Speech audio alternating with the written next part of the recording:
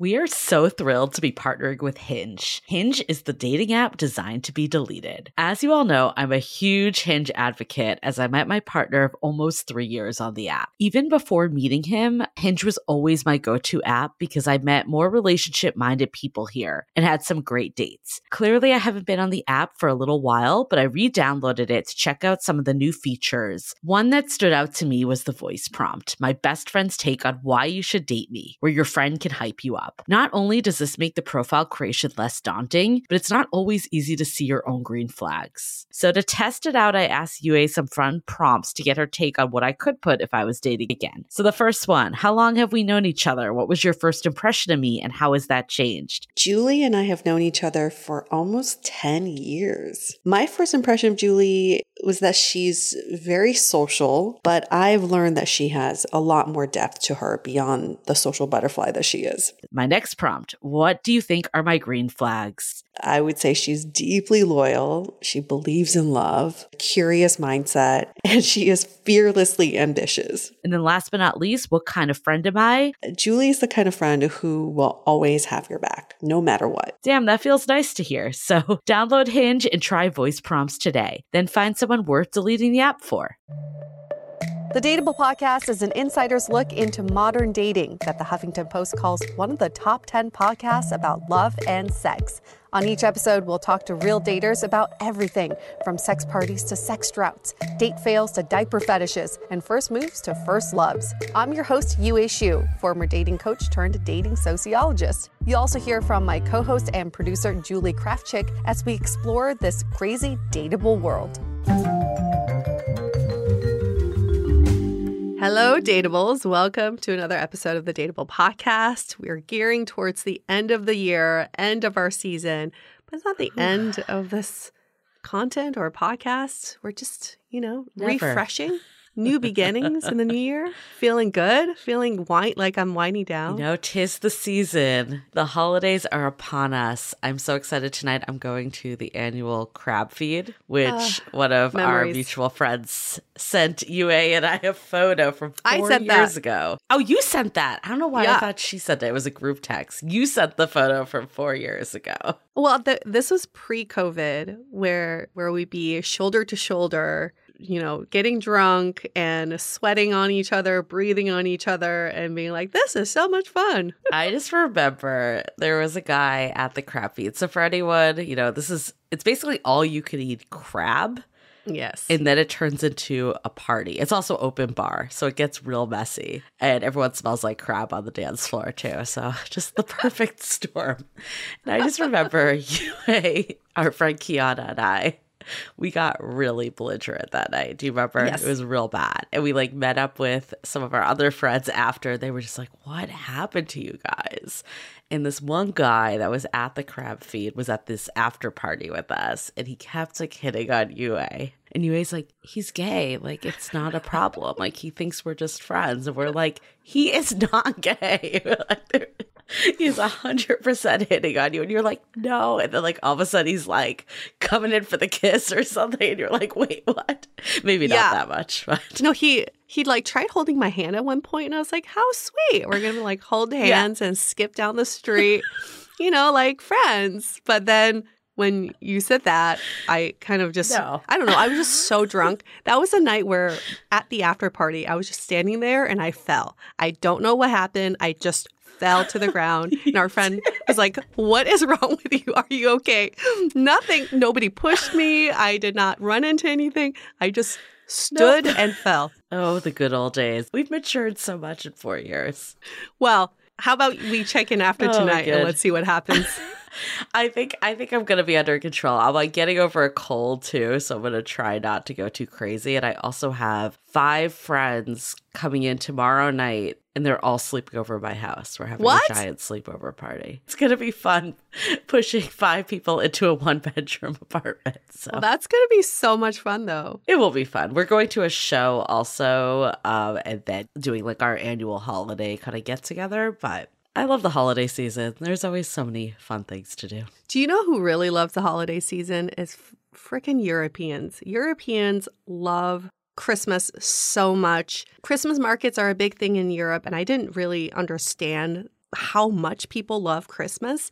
I think starting in November, there's just Christmas music blasting everywhere. Like even in the public restrooms, you're just hearing Christmas music everywhere. People are drinking, like mulled wine.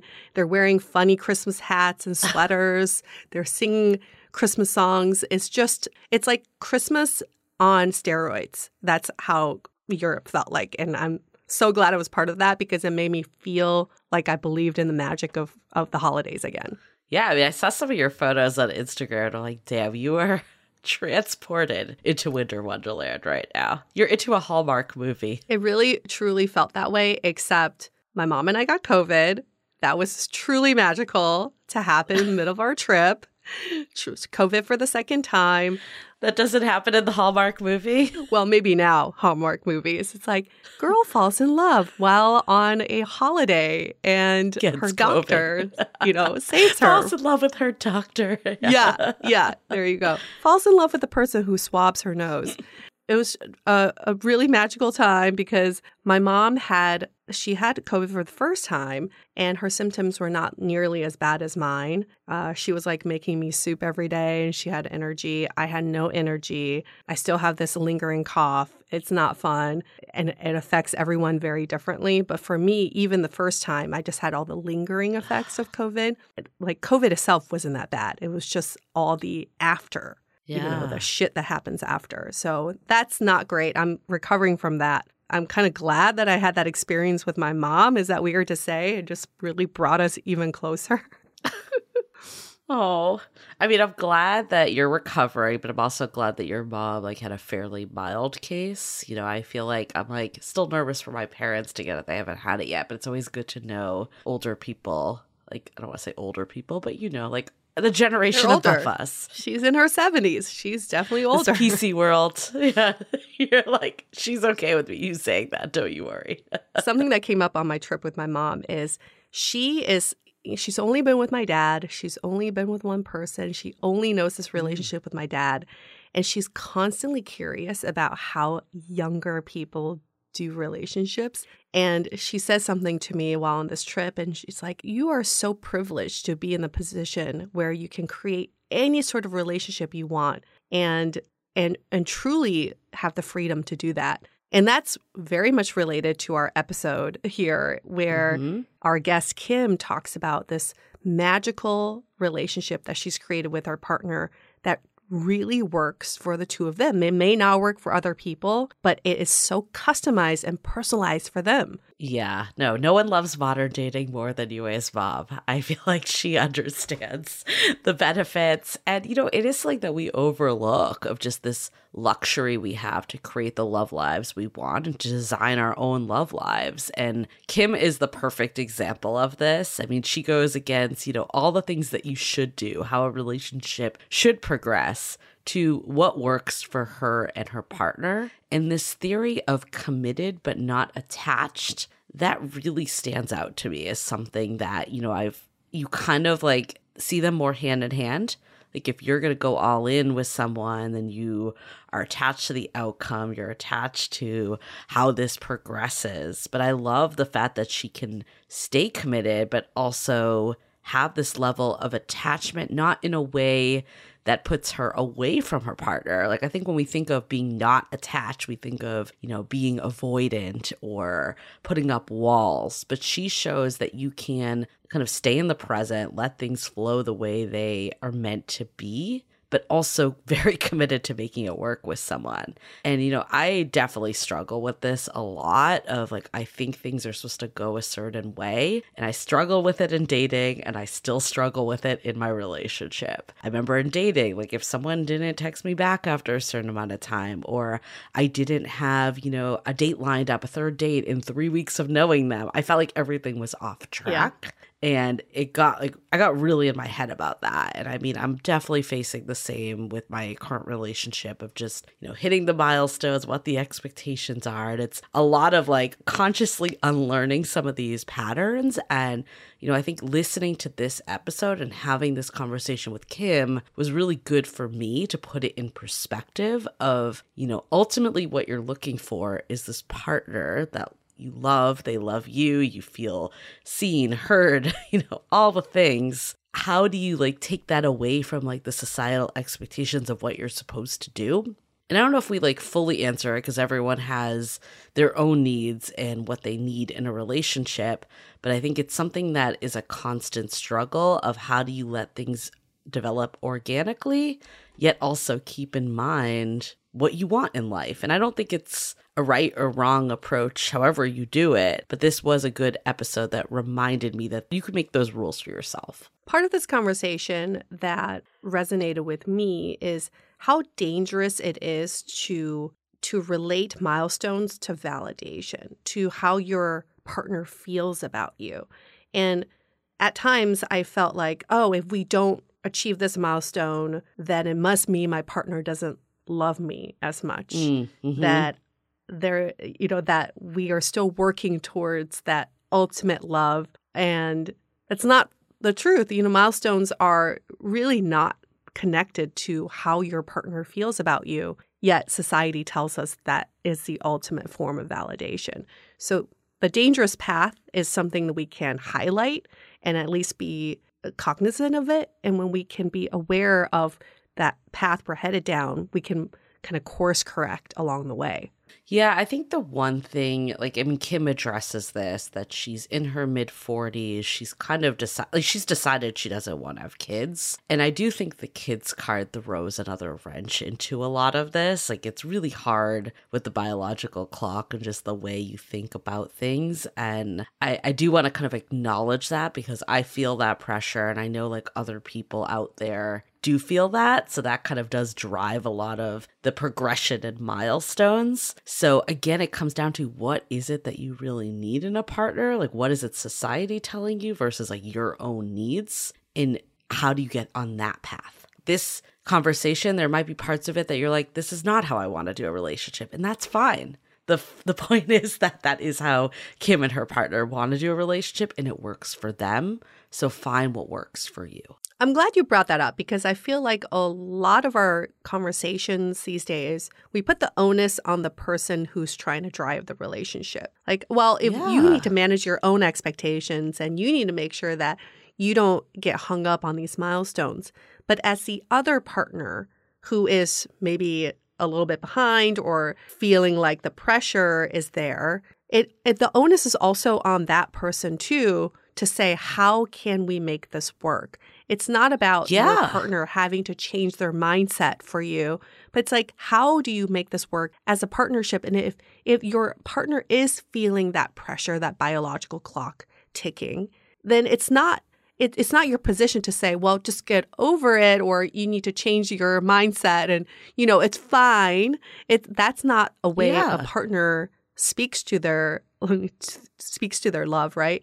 It's about how do we, again, make this work. So I'm so glad you brought that up because the onus is on both people. I read this great quote. It's in a partnership, you're half the problem and half the solution. So be part of the solution. Right. No, I think that you're 100% right, is that we're just told to, change our mindset. And that all that is suppressing your needs. And as someone that suppressed my needs for many years, that is the one thing I'm unwilling to do in a relationship. I'll compromise in other ways. Yes. But suppressing my needs, I just can't do it anymore. Good. I'm glad. Because then if you're suppressing your needs, why be in this partnership? Right. Right. But yes, I think the point here is everyone has different needs. So really understanding what those needs are. And a lot of times we don't even know our own needs. I think you've said before too, sometimes it's peeling back what you think you should. Is the reason you want the milestone because of validation, or is there a deeper need there? And what is that deeper need? Half the work is even figuring out our needs. It's near impossible to communicate them if we don't even know what they are ourselves. Isn't that the truth? Okay, well, we have so much to unwrap here. I'm staying in the holiday spirit. So if you want to give a gift to your friend this year, send them an episode of Dateable Podcast. This one, I think we had our editor said this was one of his favorite episodes that he's edited all season. So I'm going to move off myself saying that I have every single favorite episode, and I'm going to go to other people because I know you always make fun of me that I say that every episode's my favorite. Wait, Stefan said this is his favorite episode? Yes. Really? Yes, this is his favorite one he's done. So this one really spoke to him. This one, and he loved the one with Alana Dunn that we did. Those were his two favorites. But this one really spoke to him, and I hope it speaks to other people because it really spoke to Yue and I also. So sharing is caring. Send that gift. Also, if you want to leave us a gift, 5-star review at Apple Podcasts. Yes. We are over the 600 mark. Thank you for all the folks that have left those reviews. Help us get to 1K. That is our goal. 1K reviews. 1K. We know there are so many more of you out there listening. Like, we know it. We see our numbers. We know the instrumental volumes above the 600 even, and even 1K. So let's get those reviews. We also know that no one likes to write reviews. I personally feel like unless I hate something or someone has beaten the dead horse and kept telling me to write the review, I won't do it because, we don't think about it. No shame and no hate there. Like, that's just normal. So do us a favor. If you love Dateable Podcasts, if you want to give Yue and I a gift, that's all you got to do. It's free. Thank you. Happy holidays. Happy holidays. Okay. There you go. And another gift you could do that's a gift for us and for you. Follow us on Instagram at Dateable Podcast. If you're on TikTok, we are trying to grow our TikTok following. Slowly but surely, we are growing that TikTok following. So at Dateable Podcasts, don't make fun of us that it's very low right now, but help us get to the other side of a larger TikTok following.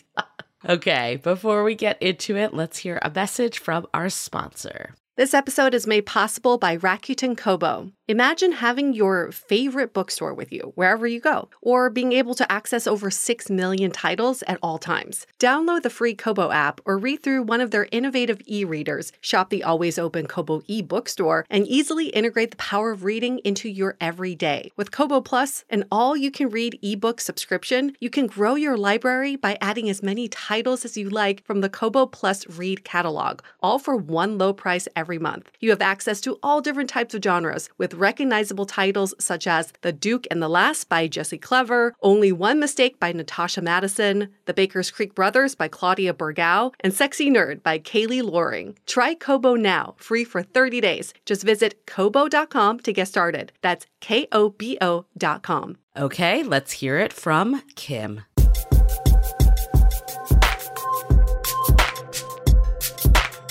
At some point in our lives, and I hope for all of us, we enter into a game-changing relationship. And that's just one of those relationships that changes your life trajectory, your outlook, your perspective on love. And our guest today, Kim, is going to tell us about this game-changing relationship she's currently in, which she's also saying is the best relationship she's had in her life. Yes. Which is saying something, by the way, because I am in my mid-40s. So I've had some life. So, but yes, this is the best relationship I've ever been in. I want to get into that because we do have listeners in our community who are like, does dating get better in your 40s? Does dating get better in your 50s? Should I just give up by now? Mm-hmm. And I think this is your proof. I'm proof that things can get better. I think they do get better with age. Even if you are with someone, your relationship improves as you get older and wiser. So who is Kim? She's in her mid-40s, as she said. She's from San Francisco, been there for 15 years, originally from Santa Cruz, and she's in a monogamous relationship that's the best relationship of her life. I love that you filled that in. Yeah, she wrote that verbatim.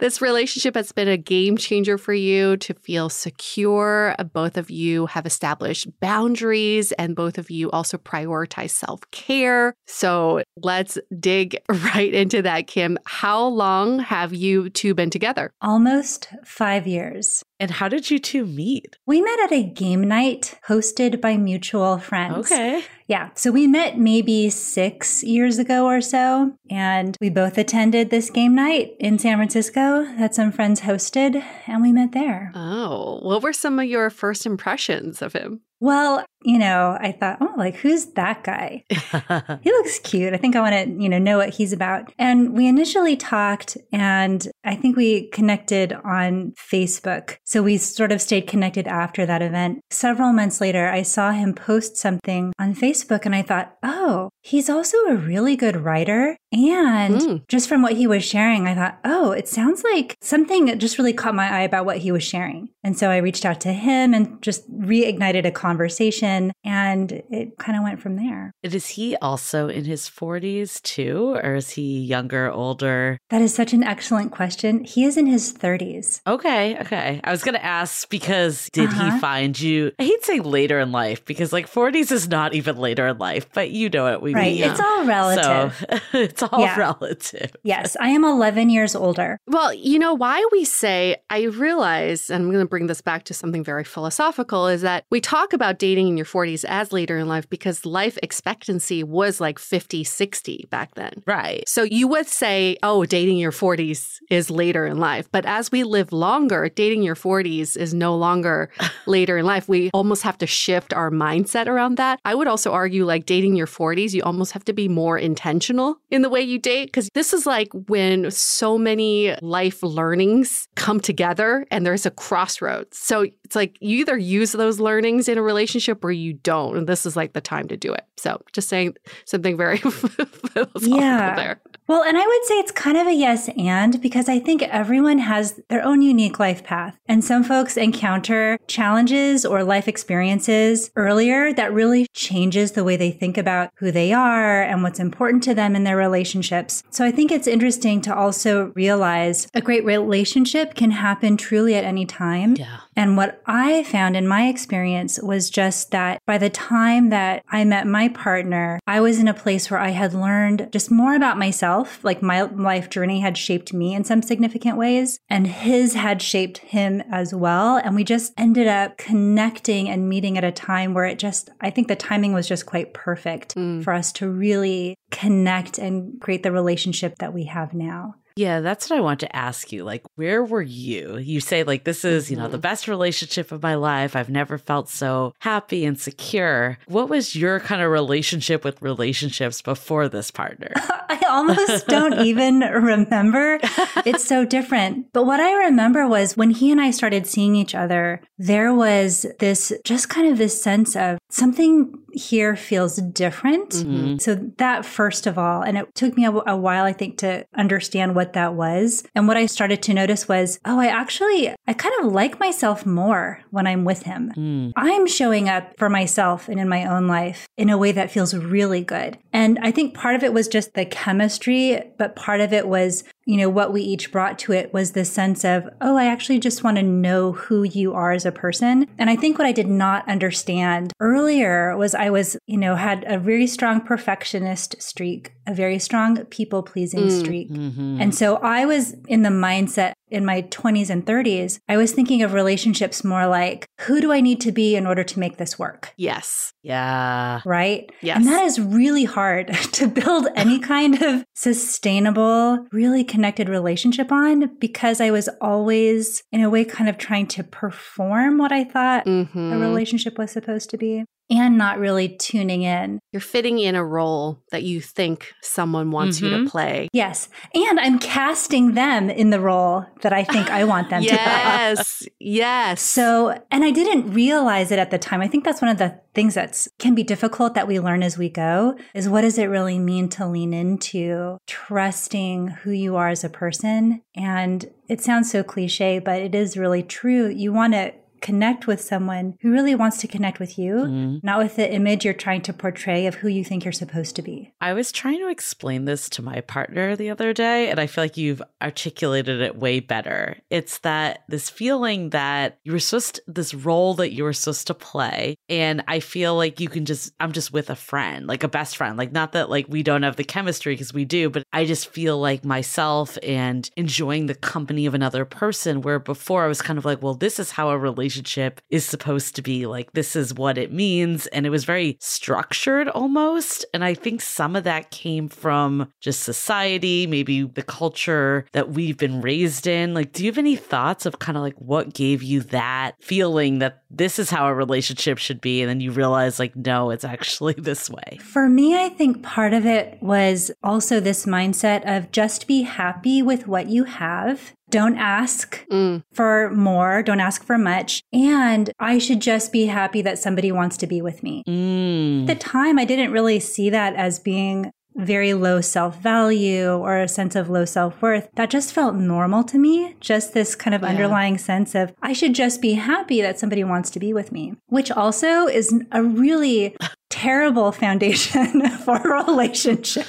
But that's what I knew, and that's where I was coming from. I think there are a lot of ways that all humans can internalize a sense of low self-worth or a sense of don't ask for more, just be happy, make do with what you can. I think there are so many different ways that we can internalize and absorb those ideas. And it's just really nice to know that if you feel stuck in that pattern and you feel like, why is this not working? It's probably just because of the way you're thinking about yourself and what you think a relationship is, and realizing it actually can be amazing and maybe in ways that you hadn't realized. What is the pivotal point for you, though? Where did the shift happen? Because yes, we can say your partner was able to bring out the best in you and he was able to treat you the way that you deserve to be treated, but there has to be a side of you that's willing to accept a person like that too. So what was the shift that you made? What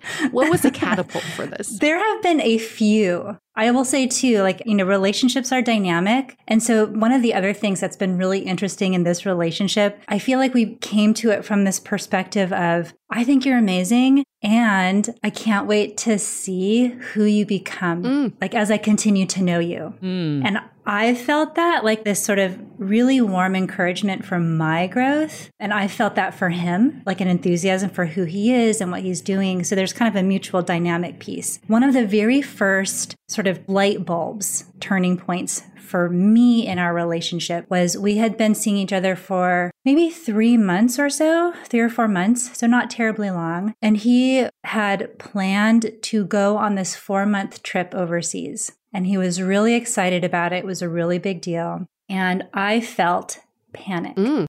What if he leaves on this trip and then he doesn't want to be with me anymore? What if he meets somebody else when he's gone? What if he realizes that traveling around the world is a lot more fun than being in a relationship with me and he goes away? So I was excited for him because I knew this was meaningful, but I also was feeling this sense of unease for myself. And we were talking about this one day and he said, you could come visit me.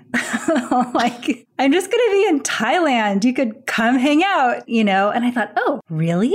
Like you would want that? You'd want me to come visit you while you're traveling? He's like, yes. So that was the first part. The second part then is I went ahead and I booked my flights. And I still was feeling that same uncertainty and worry and anxiety. And I was telling him, okay, I've booked my flights. I'll be there in June. And you know what? When I get there, if you've decided you don't want to spend time with me anymore, that's fine. I'll just book a hotel someplace else. We don't even have to hang out. Like, it'll be fine.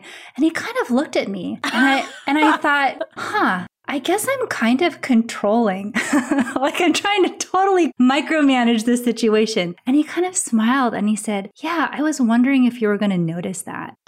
And I realized, I'm like, I've been so used to being kind of guarded and kind of trying to protect and control what's happening. I'm actually taking this in a completely unnecessary direction. We've seen a lot of people do that. I think you and I have both done that as well. It's almost like you don't want to be disappointed. I could see for you with this trip, it's like, I don't want him to go realize he's better off without me or whatever. So I'm just going to make the decision easy. And then it was me that said it. I controlled the narrative. But then you have to think and be like, is that actually what I want? And is this what this person even wants? Yeah. And it's like this really extreme kind of self-reliance that is coming from this place of, oh, I don't want to be hurt, but it ends up creating distance, right? It ends up eliminating or undermining a sense of trust and together, because I've kind of unilaterally decided that there's a risk and I'm now going to build a wall to protect myself, right? So I give a lot of credit to him for being just really present and kind of being like, this is really interesting, Kim. Like, it's really interesting that you're going there. Right. And then for me in that moment to realize, like, what am I saying? Where is this coming from? What is going on here? I think the key there for your partner and why you two were able to work through this is because I give this analogy of like, if someone holds up a wall, it's different than holding up a mirror. And I think for some people, like in some of my previous relationships, if I were to do this, they will hold up a wall, which just like hard hitting. What are you talking about? That's so weird. Like, why are you even saying that? Versus him, he gave you space to reflect. So he's holding up a mirror. He's not judging the moment. He's just letting you take up space and just say it out loud. And then you were able to reflect it back. I think that's like a very key understanding from him. Yes. And so much credit to him. He's such an amazing listener. And he's also the kind of person when, if I see him and he says, how are you doing? How was your day? And I say, I have so much emotions right now. Like, I have all these emotions. He'll say, oh, okay. Do you want to talk about them? And I'll share them and I'll say, oh, that sounds really hard. But he doesn't get into, like, he's just so good at holding the space and listening, right? Yes. And just being like, yeah, you're a human and you have some feelings. And that is a really normal human thing, which I love about the way that we communicate and the way that we are together. I think a big part of it is finding the right partner. Absolutely. Because you can only do so much self-work on your own. A lot of it is relational work.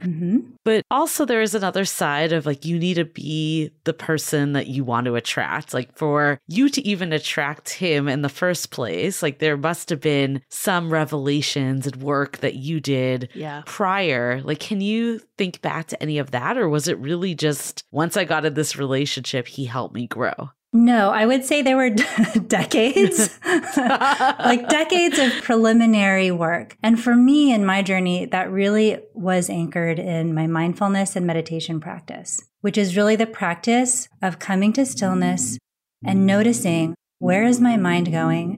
What emotions am I feeling? And what are the stories I'm creating about all of that? Like that's in essence what we do in meditation. That's what mindfulness is. So because I had done so much of that, I was able to see things in a different way. It was just now bringing that skill into this context with a highly compatible partner who also was really into communication skills, who really knew for himself how much space he needed in order to be a happy human, so that we could then talk about that and not have it be assumed. Or actually, let me give you like a very specific story. Please. So when we first started getting together too, I was the partner who texted the most. I would text him all the time. How are you? Thinking of you. I saw this thing and I thought of you. Like that was me. And I was also the person who would text and say, so when are you free? When can I see you? Do you want to hang out? Do you want to do this together? Like that was me. And he was more responsive, but sometimes would not respond every time. And when I began to notice this sort of difference in the way that we were with texting, I thought, oh, I should probably say something just to be really clear about expectations. And I told him, just because I text you, I'm not expecting you to reply every single time. Only reply if you want to. It just means I'm excited to see you, but it's okay if you don't respond back. And he said, oh, I'm really glad to hear you say that because I think about you all the time, but I don't always text you. And I was feeling guilty. Oh, like I wasn't showing up for you. Wow. And then like the real sort of moment came where he then didn't respond for like 3 days. Didn't hear from him. And I was like, he's taking care of himself. He's got something going on. It's fine. Like, I'm not worried about this. 3 days later, he texts me and he's like, I'm so sorry. I'm a terrible person. I just got overwhelmed. I'm like, oh, I'm actually fine. Like, I haven't been thinking mean things about you. I just figured you've got something going on. And so it was a way of creating safety for him, safety for me, by naming, oh, I am the partner who will text a lot. You don't have to text back if that's not your style. It's okay. We can still be good. I have never heard of someone approach it this way in our 7 years of doing this. This is a dateable first. No. But I love it. And there is this sense of like confidence, security, all of that that's going into this instead of this, why aren't you texting me? I'm freaking out. Yes. This relationship is over. How did you get to that place of being like, I'm going to be okay with whatever happens. Oh, yeah. So part of it is boundaries. And boundaries is like the agreement we create with ourselves and then the ability and willingness to communicate that without expectation. Just like, hey, just so you know, this is what I do to keep me like happy, safe, and comfy. And you probably have something that you do to keep you happy, safe, and comfy. So let's just talk about that so that we know. And the other thing is what I've come to understand as generosity of spirit. So generosity of spirit, if I don't hear from him, I don't assume it's because he's mad at me or he stopped being interested. I assume, oh, he must have something going on right now.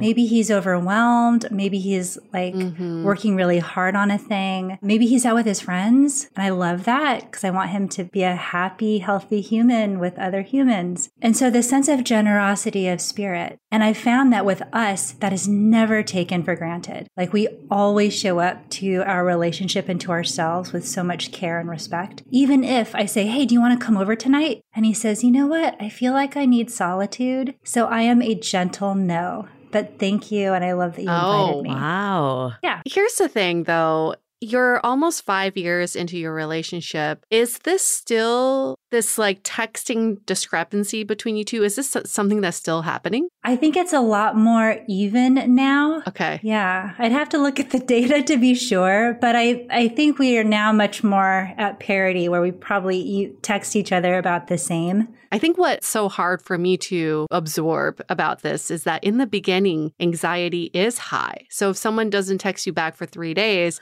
I mean, what the advice we've been giving is let them know your boundaries, let them know your expectations, let them know your needs, and find someone who will meet you. Yeah. But you're saying you have to create that trust and safety so that when you say, I'm trust falling right now, and I'm trusting that you're going to catch me. That's what that is. But it's slightly different because I'm not trust falling to him. I'm like trust falling to me, knowing that he's trust falling to him. It's such a perspective shift. I like it, though. It is. Yeah. I'll give you another one. So this also happened while he was traveling. He was gone for 4 months. And as I was thinking about us after I came back from visiting him, I thought, I really want to talk with him about what does a good relationship look like for him, right? Because I'm thinking about what does a good relationship look like for me. So I messaged him and I said, hey, when you get back from your travels, I would like to have a conversation with you about relationships. And he read that as, I want to have a talk about our relationship. And it freaked him out, put him into an anxiety spiral, and he didn't write back for like 3 days. Like he thought you were breaking up with him or something? No, not that it was a breakup, but he thought it was like, let's have a conversation about us and where we're going. Yeah. Next steps. Okay. Yeah. And for me, I wasn't coming from that place. But what was so funny was we made plans to have dinner and have this conversation. And he sat down and he looked at me and he's like, okay, so like, what do you want?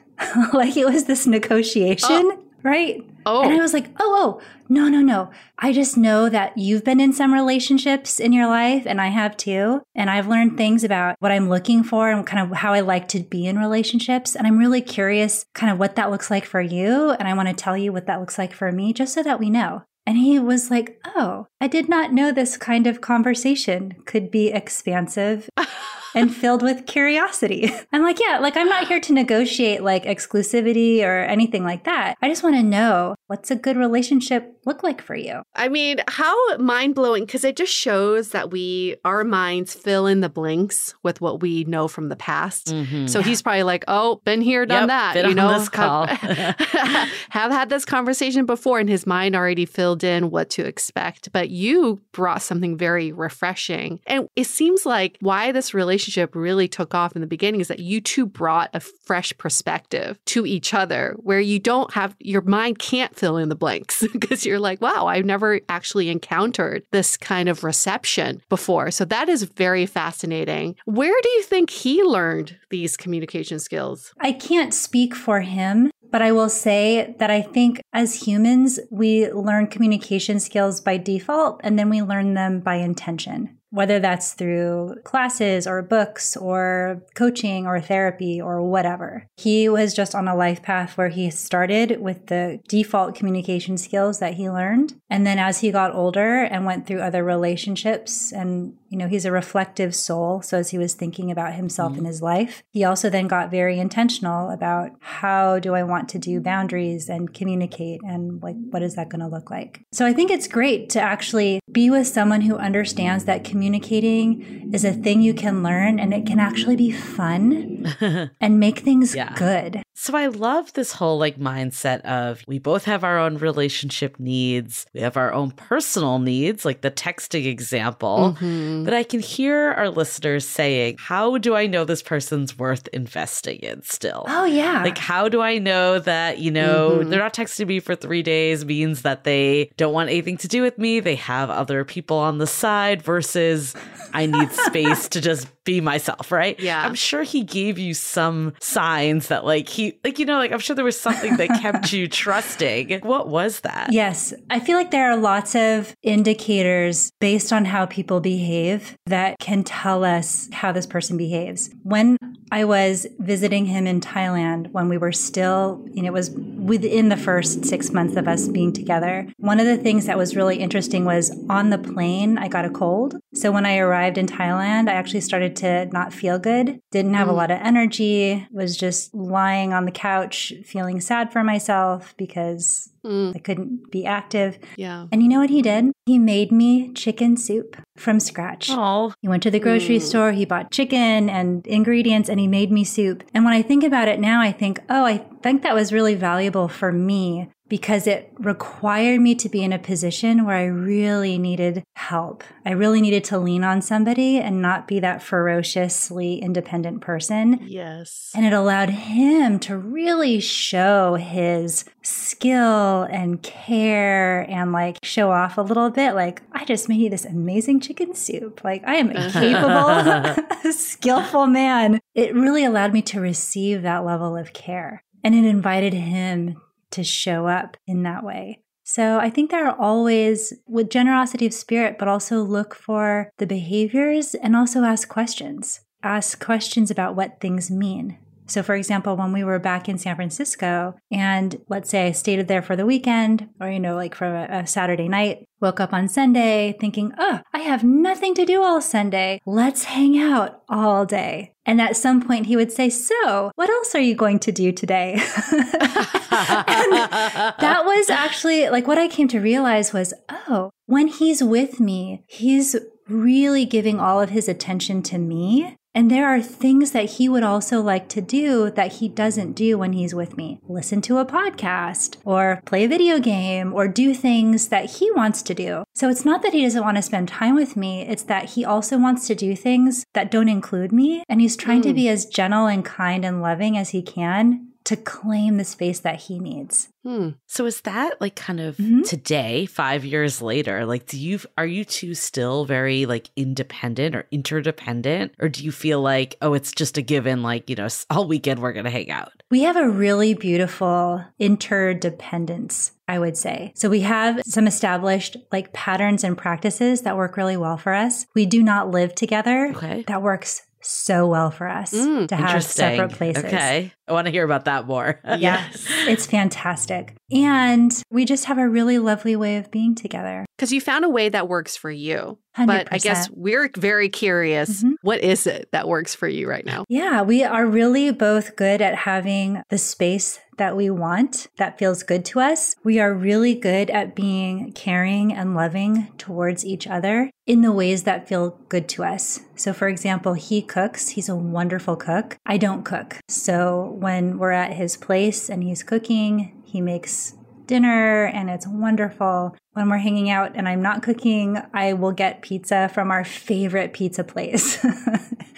Right? So we find ways to show up for one another. And that's like an active practice. Like the way to think about it too is I feel this both like from him and also from me. We're very mindful to not take each other for granted. That's huge. We actively appreciate each other. I think that's easier to do when you don't live together. It's a different relationship when you're sharing the household. Do you see yourself ever living together? Or are you both kind of in this camp of we don't want to do that? We totally could. And the fun thing is I think about like, what is the kind of place we'd have to live in order to make this work? What would that look like? There's no sense of feeling rushed or hurried about it. And I'm really comfortable with how we've organized ourselves. Okay, I'm taking this in. I'm taking this in a little bit because I'm so used to a default setting in a relationship. Yeah. And I think that's what makes me feel secure is the default. It's like knowing that I'm going to see my partner this weekend because that's what we do. But in your scenario, what works is that everything is an intention so that you have to invite each other to each other's homes. You have to invite each other to hang out. There's more of that effort being made. So you don't have this default setting, which I really love. Or you've created your own defaults. That's the other way to look at it. That's exactly it. Right. And what are those defaults you've created? It's as simple as, oh, so what's your schedule like this week? When do you want to hang out? Do you want to be at your place or my place? And I will say too, with the pandemic, it was wonderful having two places because sometimes you just wanted to get out of the house and have a change of scene. So, early pandemic, it was such a lifesaver to have this other safe place to go to. Interesting. So our defaults are like, we always make time for each other. We have the things that we like to do together, whether we're watching a certain series, like a show that we only watch together, not like separately. It's really simple stuff. We love doing the crossword puzzle together. So we'll do crossword in the morning. It's really sweet. How often do you guys see each other, like on a given week? It depends. That's the thing too, is it varies. And there's also, we'll be together a couple of times a week, and then we have text or FaceTime, or he's really good at sending me cute animal TikToks. I am not on TikTok, but he is. So he sends me the very best of cute animal TikTok. There is a real sense of being present with each other, even when we're not under the same roof. The reason I ask is like we hear a lot of daters in our community say, okay, I live this single life. I can't just imagine all of a sudden spending 7 days a week with someone. That's totally overwhelming to me. Would you describe both of you as needing a lot of personal space, highly independent? Like, what was your take before being in a relationship on this, and how has that changed? I think it's true that I have never cohabitated with a person. That's just not a thing that I have done. So that wasn't normal to me. That was a thing that I know other people do. I mean, I have had roommates, but I have not shared a household with a romantic partner where it was just the two of us living together. And so I don't think of myself as a person who needs a lot of. I just think of myself as a person who needs what she needs. And it is this really interesting sense of feeling very connected, very present, thinking about him often. It always makes me smile. It always feels like his goodwill and his presence and his kindness and his heart are so on my side. He's one of my greatest cheerleaders and champions. Feeling that the amount of time that we spend like in the same physical proximity, it feels good. We can dial it up, we can dial it down, but as it stands, this just works beautifully for us. So I guess I would say, like, for listeners, you can design a relationship to fit, and you might not know what that looks like until you're creating it with another human being. Right, right. Let's hold that thought for a quick message. This episode is sponsored by Via. We all know there are things that can help set the mood in the bedroom, but did you know a little THC could also do that? Yes, Via has developed a unique blend of pleasure-enhancing cannabinoids, libido-strengthening herbs, and a low dose of THC all into one mind-blowing gummy called High Love. This gummy, wow, it will awaken your senses, increase blood flow, and intensify any sexual experience. I've been pleasantly surprised by the high I love gummies because it is just the right amount of THC for me to have a good time without feeling sleepy. And hey, if THC is not your thing, Via also offers a wide array of other gummies without it. And everything legally ships in 50 states with discreet packaging directly to your door. So if you're over 21, you can get 15% off and a free pack of award-winning Dreams THC plus CBN sleep gummies with our exclusive code DATEABLE at viahemp.com. That's VIIAHEMP.com. Let the gummies work their magic. Head to viahemp.com and use the code DATEABLE to receive 15% off and one free sample of their Sleepy Dream gummies. That's viahemp.com and use the code DATEABLE at checkout. Take your passion and pleasure to a whole new level with high love from Via Hemp. We are so excited to share with you our new podcast, Exit Interview. Dates don't usually end with a satisfaction survey, and yet we rate everything in our lives, from Uber drivers to local coffee shops. So why don't we do the same thing when dating? We're here to conduct the ultimate romance review, featuring daters hungry for love who have agreed to call up old flames to gather honest feedback. Welcome to Exit Interview.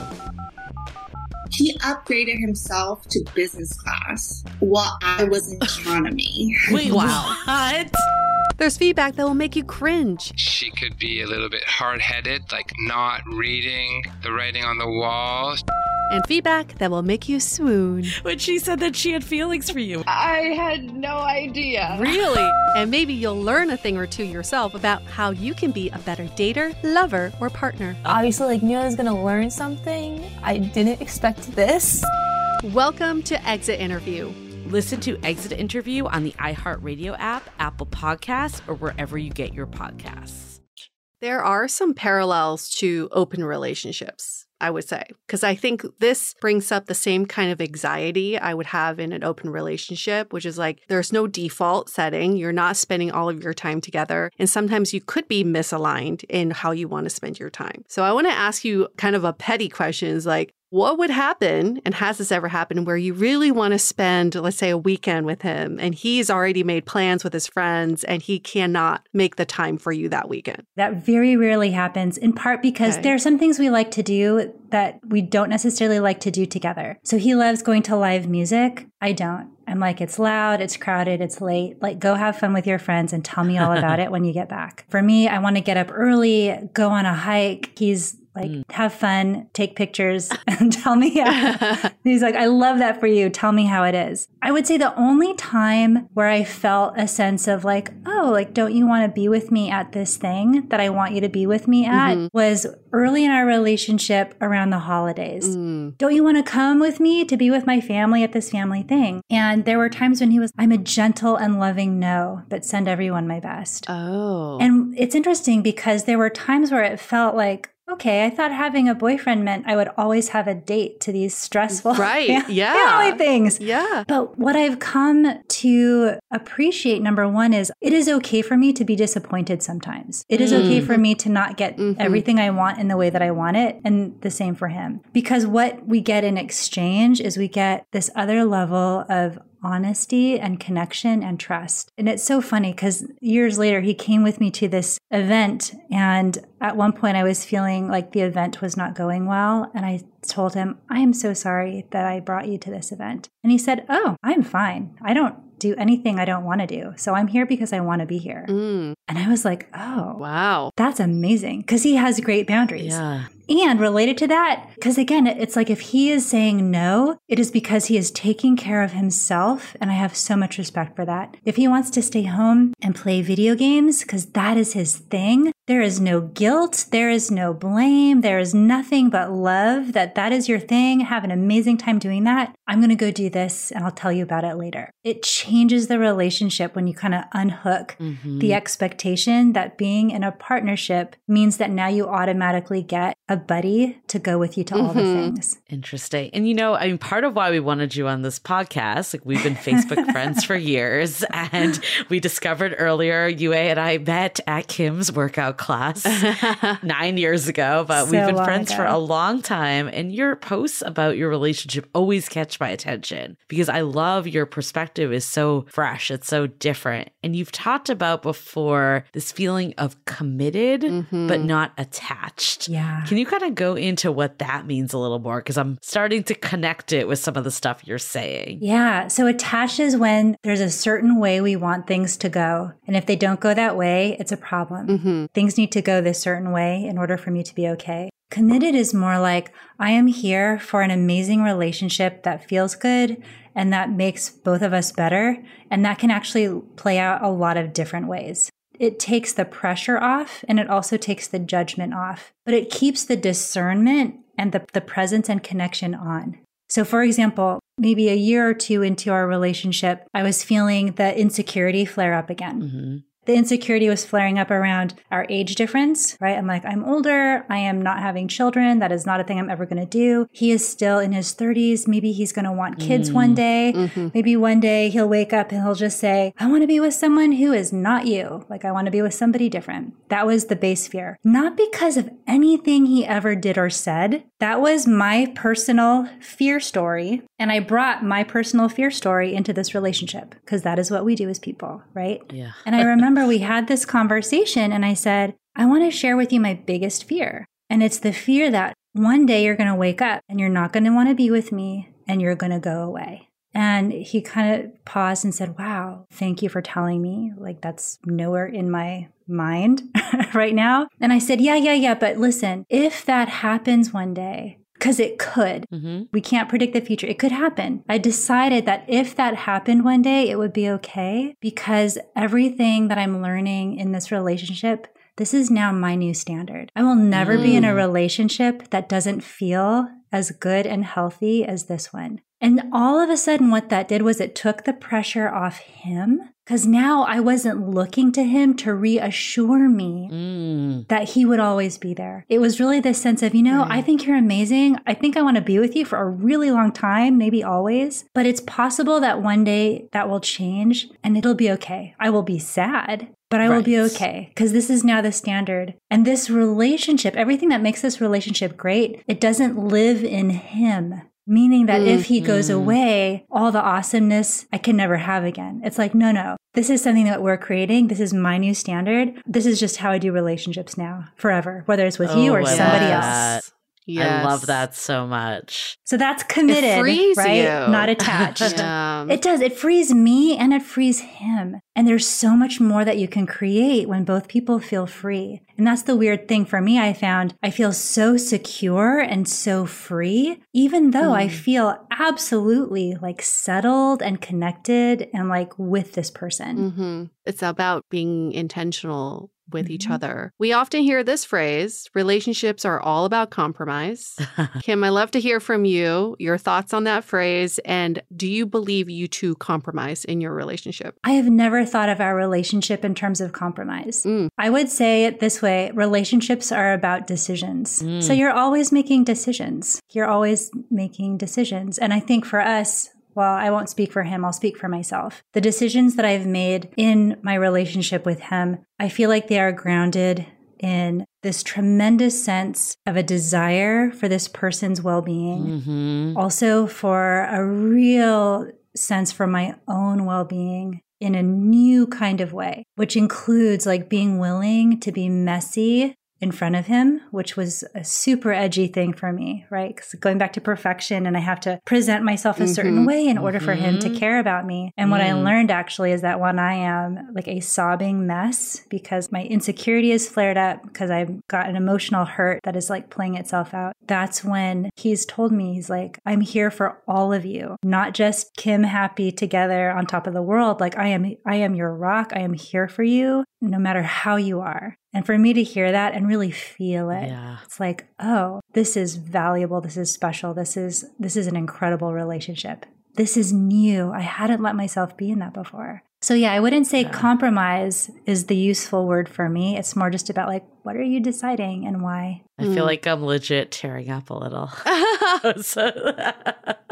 I'm still like ruminating on this entire relationship that's just so opposite of what I would normally think of a relationship. One of the examples is when you said he gently and lovingly said no to spending the holidays with you and your family. To me, I was like, oh my gosh, my reaction would be, it would mean a lot to me if you spent the holidays with my family and I. I guess, what is the extent of you putting a stake in the ground and saying, this is who I am and this is what I enjoy spending my time doing? And then at what point do you say, this would mean a lot to my partner, so therefore I will forego some of my own feelings Stuff. and my own boundaries for this? I think it's about honesty and willingness to feel the feelings that come with that honesty. Rather than, I think sometimes we think stake in the ground as like, this is the signal that I'm about to go to battle with you. Yeah. Right? Yeah. And it starts to feel combative and it starts to feel like we're not on the same team. Yeah. Rather than saying, wow, like it would really mean a lot to me if you came and I will be sad if you don't. And that can be okay. But like being honest with what you're feeling, you say that. right? Yeah. Cause like you want to be honest with what you're feeling and kind of what's at stake while also holding the other person with the sense of regard of, if they're saying no, it's for a good reason. And I really have a lot of respect for that. Like I have so much respect for my partner's energy levels. I think we all as humans have a different kind of tank for socializing. If he doesn't have energy in the tank, I don't want him to extend himself into deficit. And what I love is that he won't. He won't do that to himself. He knows himself. Yeah. And my work is to trust him and also to love the way that we navigate and negotiate those things. I hate like the word relationships are negotiations. Like I don't love that phrase because it does make it feel like this battle. And I think like what I love about what you're saying, it's like this, we're in it together. We're trying to figure out, honor our own selves. Like, has there ever been a time, I know you mentioned the concert example, but like, has there been a time that you were the one that said, okay, like I don't have anything in my tank. I really don't want to do this. Like, and that he was kind of like let down, or was he just cool with it? That's such a good question. You would have to ask him. I don't know if there's been a time when he felt let down about where I was at with his request. There totally could be. But nothing that like came up between the two of you, obviously, or you would know. Yeah. What I'm gathering from your whole relationship, it's very much in the present, which I think is a beautiful thing. Do you ever think about like where this is going? Like, do you have ideas of how it could evolve and grow? Or is that really something that you two do not discuss or think about? I don't know how other couples talk about it. What I can share with you is that, so number one, because I know that I am not having children, that's not ever a thing that was a high priority for me. I used to feel weird about that because I would have friends that would tell me that they felt called to be a parent. They felt called to be a mom. They felt called to be a dad. Like for them, being a parent was something that they just knew for themselves that they wanted. That has never really been true for me. I've come to understand and really just be clear that's not a goal of mine. So I think that if children are a part of the path that you want, I think that changes the conversations that you have. Definitely. Because there is a timeliness around that, and there are other considerations in terms of where's everybody at with that. So I think the absence of children has been a huge part in what makes it possible for us to have this kind of relationship, because it really is just about us. So we talk about future, but I don't think we talk about it. I've never read a magazine that described how to talk to your partner about the future in the way that like I think that we do it. I think he and I do it differently. Without milestones. Without milestones. That's what it sounds like. Yeah. Is there an example you could share just to give people kind of an illustration of what? Yeah. Well, I mean, just in the sense of it's not like, well, if we're going to have kids, we should do it by, this time, or we should have these things in place, or we should live together to do this, or we should get married in order to like do that. We don't have conversations that are driven in those directions because that's not how we're thinking. And it's interesting too, like I've thought with respect to marriage, I'm like, is that even a thing that I want? I'm not sure that I do. I don't know what that would mean for me. I think it's really interesting that marriage is such kind of a milestone that's often presented as like, clearly you must want to do this. Right. It's a default. Yeah. It's a default. It's like, well, I think of it as the template. Like we're handed a template of like, this is how to do your life. And you can follow it. You can adjust it. You can chuck it out the window. You get to do it how you want. You know, I think it's so interesting because there's so much kind of thought around marriage as this very emotional piece. But there are all these other things that actually entails that, you know, in terms of like melding a household, in terms of the finances, in terms of what does it mean, you know, for the structure of your life. So in any case, for me, that hasn't been a thing that I'm like, I have to do that. I think it was when I was in my 20s because I just assumed like that's what you do, right? Yeah. You go to college, you meet somebody, you get married, like people do that. I think that's like what you're supposed to do. But I'm in a place in my life now where my commitment is to having a really satisfying, highly functional, very healthy, deeply enjoyable, deeply loving relationship. That's what we're creating. Whether the container of that takes the shape of marriage or not, that is not the most important thing for me at the moment. And maybe that will change one day. I don't know. Right. But it's not what shapes our conversations. This conversation has been so incredible. I have so many takeaways from it. But I think first and foremost, like you define, like just design your own love life. Like do what works for you. Yes. Create the love life. Like I think we often think we have to follow this path. We have to fit the molds. But ultimately, if the point of a relationship is to further your happiness, you need to decide what that looks like for you and your partner. And what I love here too is how much love there is between you in the sense of so many times, like especially, I mean, I'm guilty of this for sure. It's like when you're kind of trying to get to that next milestone, it's always like, what am I going to get from this person?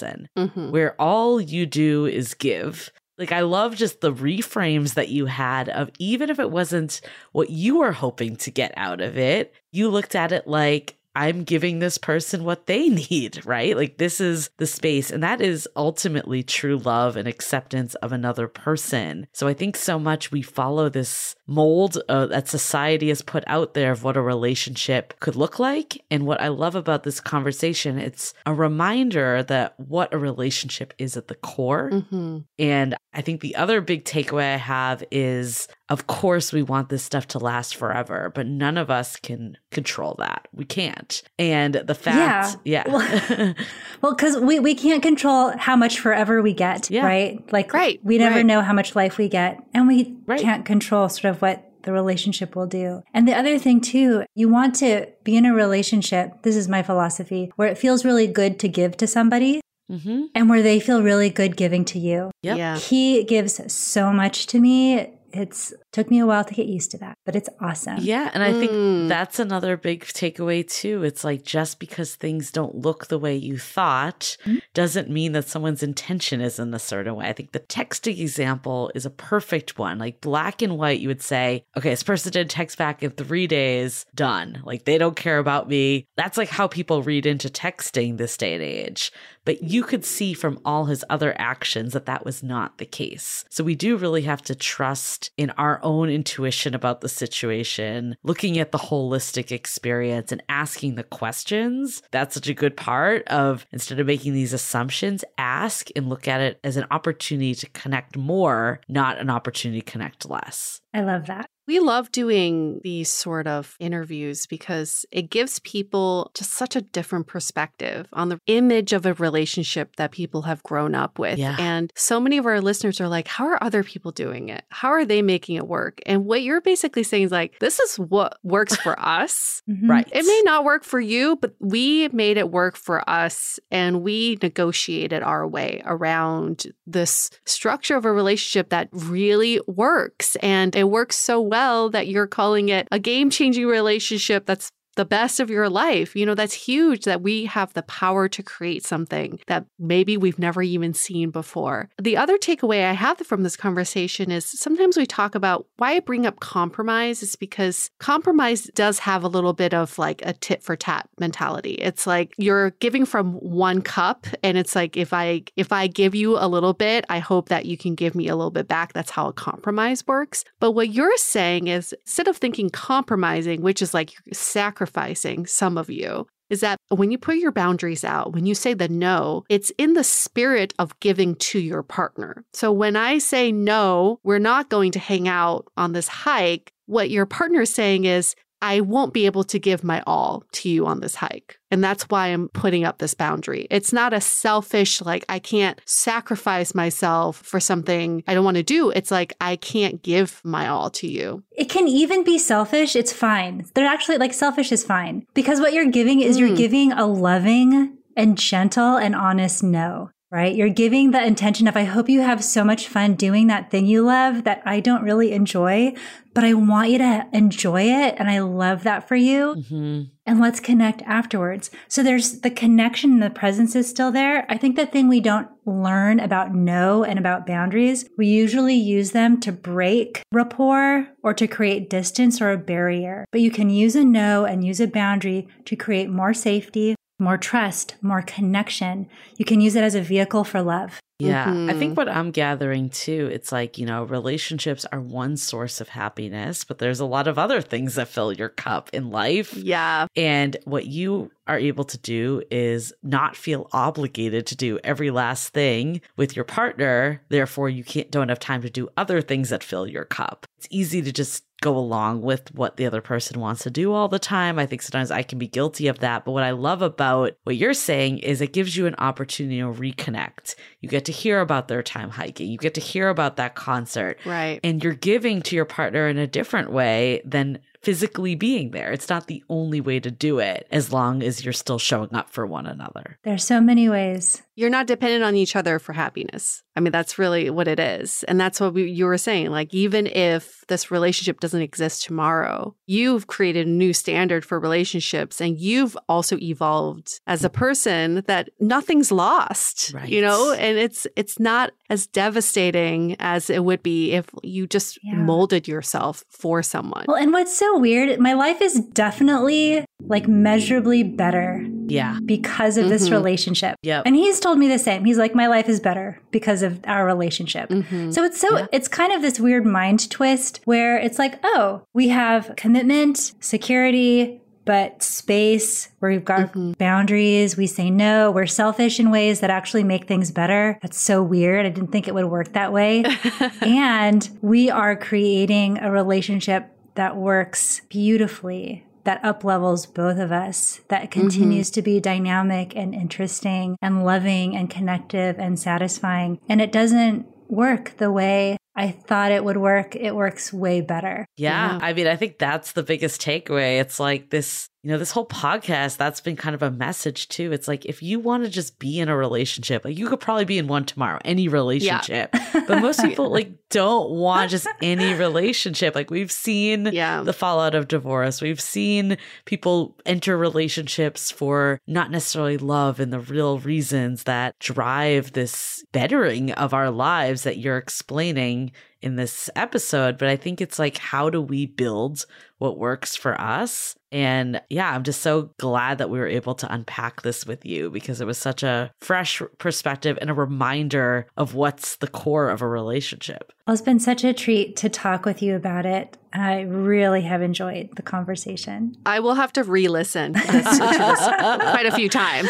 Yes. I need to unlearn and then relearn and rewire and hopefully just learning something new. It's great. You're setting a standard for relationships. That's not about, people always say my standards are high or I'm not going to settle. They're talking about different set of standards. The standard here is you want to be with someone who's willing to put in the effort to create a relationship that works with you. Yeah. That's the standard. Yeah. Right? Mm-hmm. And if we can just go by that, that's our gauge for whether someone's the right partner for us. That is so true. And as you're talking, I just got a text from my partner asking me, what do I want him to cook me for dinner tonight? He gave me 3 options. Oh. So putting in effort to create a great relationship. Yeah, that's it. Well, Kim, where can people find you? Because you also have a podcast and you also do coaching. Yes. That's part of what got you to this enlightened state, I'm sure. So where can people get in touch with you if they want to learn more about you? So my podcast is called The New Manager Podcast, and I talk about how to be a human at work with other humans. And if you want to know about coaching, you can go to my website. It's kimnicol.com, KIMNICOL, and you can learn about that. Fabulous. Thank you so much for chatting with us. We feel so honored. Thank you for having me. And thank you to all the listeners. And I'm just happy to be here with you all. We're honored to have you on our show. For all of our listeners, I'm sure you all want to replay this over and over again, like I do. Like there are certain sections I'm like, rewind. What was that again? Let me just think about that again. As you're rewinding through this episode, maybe just go on Apple Podcasts and give us a rating and review. Since you're already there, might as well just tap 5 stars, write a little something nice. We really appreciate that because it helps us create a relationship that we want to build with you. We're committed, not attached, but right. Well, we might be a little attached. We are That's true. Attached, We're attached as well. We're attached. We're trying. But in a healthy way, okay? We're healthy in our attachment. But yes, we are committed to you. We are committed to bring you such great content and great guests like him. So on that note, we're going to wrap up this episode. Stay dateable. The Dateable Podcast is part of the Frolic Podcast Network. Find more podcasts you'll love at frolic.media/podcasts. Want to continue the conversation? First, follow us on Instagram, Facebook, and Twitter with the handle @DateablePodcast. Tag us in any post with the hashtag StayDateable, and trust us, we look at all of those posts. Then head over to our website, dateablepodcast.com. There you'll find all the episodes as well as articles, videos, and our coaching service with vetted industry experts. You can also find our premium Why series where we dissect, analyze, and offer solutions to some of the most common dating conundrums. We're also downloadable for free on Spotify, Apple Podcasts, Google Play, Overcast, Stitcher Radio, and other podcast platforms. Your feedback is valuable to us, so don't forget to leave us a review. And most importantly, remember to stay dateable.